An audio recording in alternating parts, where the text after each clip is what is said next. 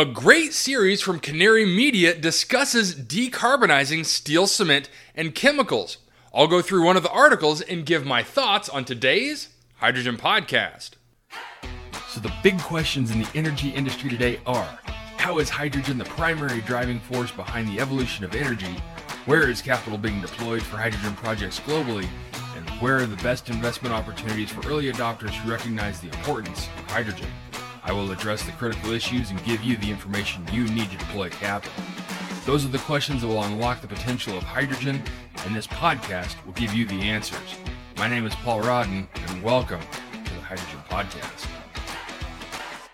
In an article in Canary Media's series on decarbonizing steel, cement, and chemicals, Julian Spector writes, "We need green hydrogen to clean up heavy industry.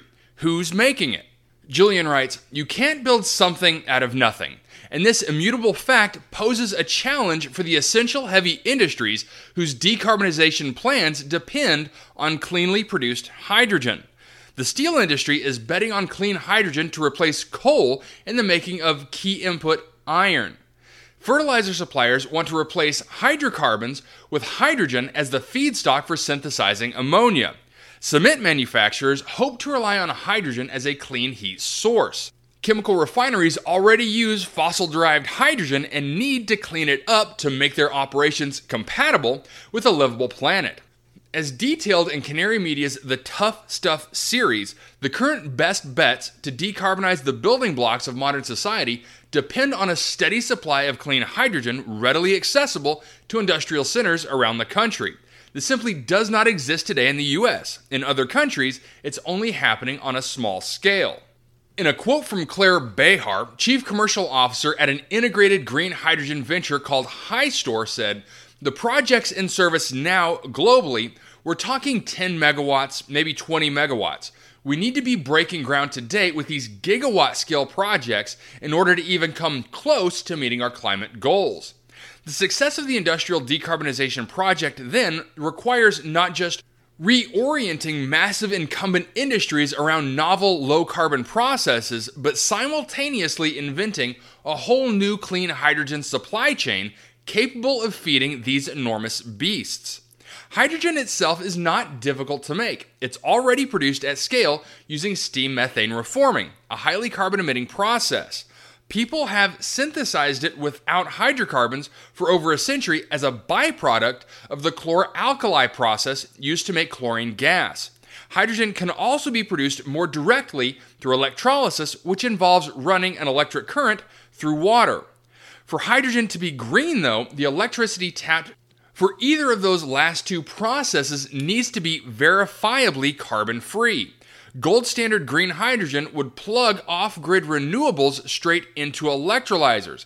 If a producer runs electrolyzers from the grid and buys credits for renewable power equal to consumption, that process can actually emit more carbon than dirty methane-based production.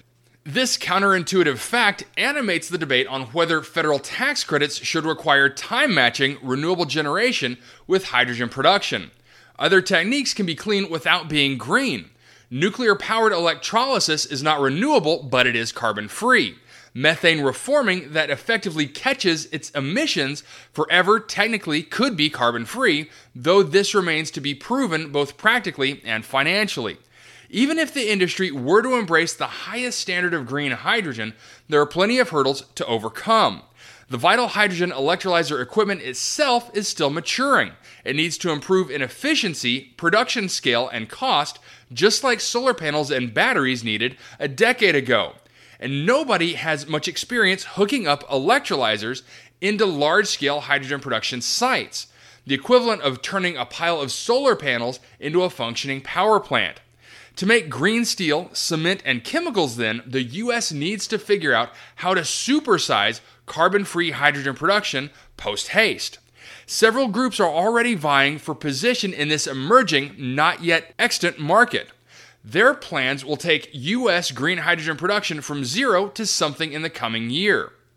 Legacy industrial gas providers Air Liquide, Air Products, Linde, and Messer are scoping out green hydrogen facilities to complement their existing carbon-based operations. Separately, clean tech innovators are applying lessons from the solar boom to green hydrogen project development, in some cases bundling electrolyzers and clean electricity generation at the same site. Legacy oil and gas majors are talking about leveraging their immense engineering capabilities to produce hydrogen while capturing emissions from dirty methane-based processes. Okay, I need to break away from the story for a second to share a quick word from our sponsor. From water electrolyzers to flow batteries and fuel cells, Nafion proton exchange membranes play a major role in advancing the hydrogen economy.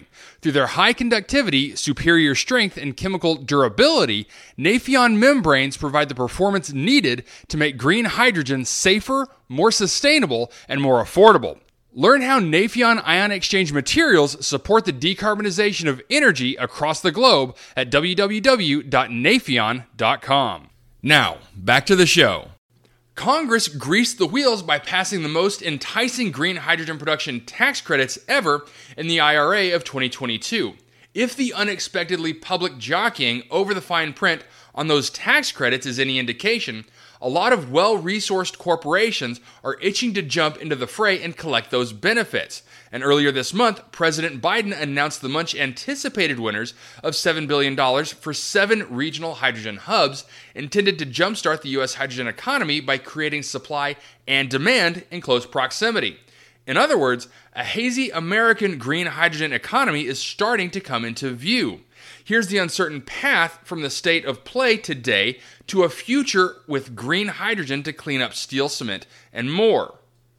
Okay, the article continues on for quite some time, but there's one point that I'd like to make, and that's this last section of the article. So what about gaseous expansion?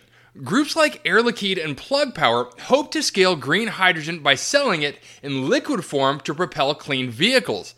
The benefit of that approach is that customers are buying clean hydrogen for vehicles today.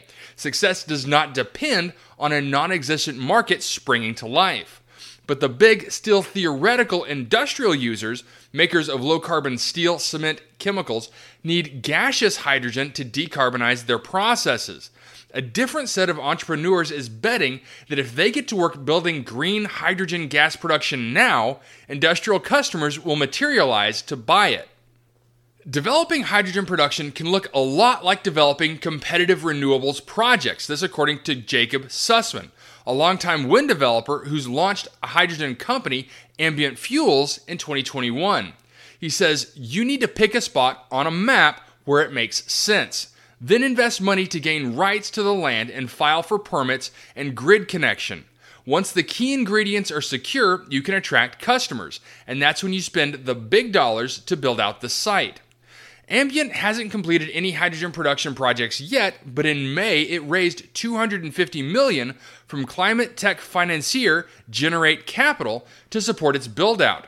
Sussman's earlier projects could start producing in 2026, and the sector could reach escape velocity in 2028, this according to Sussman. Hystore, a company developing an integrated green hydrogen production and storage facility, is working to deliver green hydrogen gas in 2026 to industrial customers that will set up shop in the company's 70,000-acre complex in coastal Mississippi. Now it just needs to move as fast as possible to build sufficient hydrogen production in time. In a quote from Hystore CCO Claire Behar, we're really going from 0 to 180 miles an hour. We're going to be on the gigawatt scale. We will be the largest. Behar declined to specify who exactly the industrial customers are or whose electrolyzers the firm will install to produce the hydrogen. But she did say the company is breaking ground early next year on the renewables installations that will power electrolysis and the salt domes that will store the gaseous hydrogen thousands of feet below ground. Speed dictates Hystore's design choices. Simply waiting for permission to interconnect a major renewable power plant to the grid could blow the 2026 deadline. So, Hystore is building a mix of off-grid wind, solar, and geothermal generation at the site that will pump power directly into the facility's electrolyzers. Given the tight turnaround, Hystore will focus on mature alkaline electrolyzers as well as PEM electrolyzers for carbon-free hydrogen. The company plans to store the gas in 10 purpose-built, underground salt domes and sell it to customers that build facilities in the new industrial park to make things like green steel and fertilizer. Hy-Stor is far from alone in moving quickly to raise America's green hydrogen production capacity. Would-be green steelmakers don't need to bank on new supply chain magically appearing. Rather, they need a new crop of hydrogen developers to secure land and electrolyzers, line up clean power, and get building as soon as possible. Okay, so a good intro article on the hydrogen demand and generation and how to begin working together to decarbonize hard-to-abate sectors. Now, this article was a part of a much larger series on the topic of decarbonizing steel, cement, and chemicals. I highly suggest anyone interested to head over to Canary Media to review the series. But keep in mind, while this and the other articles occasionally mention SMR as a potential hydrogen source, they focus mainly on electrolytic hydrogen from renewables and are proponents of the three pillars. So read that with that in mind. But regardless of your stance on those topics, this article, as well as the series, does a great job of treating the energy transition as just that, a transition. Focus on solving one piece of the decarbonization pie and then move on to the next. But I also very much like the quote from Jacob Sussman on developing these projects. He says to pick a spot on a map that makes sense. But that's the tricky part. We built out the Hydrogen Advantage to help make that process much easier, but there is no boilerplate out-of-the-box solution for determining that proper location. And since we're talking about hundreds of millions of dollars for site generation, the time and capital that needs to be devoted to site selection should be significant. But I would disagree with Jacob on his last point. He says that once the site is determined, the money invested in gaining land rights and permits, then you attract customers.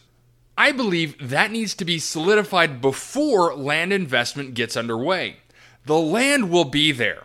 The offtake is the big question that needs answering. All right, that's it for me, everyone. If you have a second, I would really appreciate it if you could leave a good review on whatever platform it is that you listen to. Apple Podcasts, Spotify, Google, YouTube, whatever it is. That would be a tremendous help to the show. And as always, if you ever have any feedback, you're welcome to email me directly at info@thehydrogenpodcast.com. So until next time, keep your eyes up and honor one another. Hey, this is Paul. I hope you liked this podcast. If you did and want to hear more, I'd appreciate it if you would either subscribe to this channel on YouTube or connect with your favorite platform through my website at www.thehydrogenpodcast.com. Thanks for listening. I very much appreciate it. Have a great day.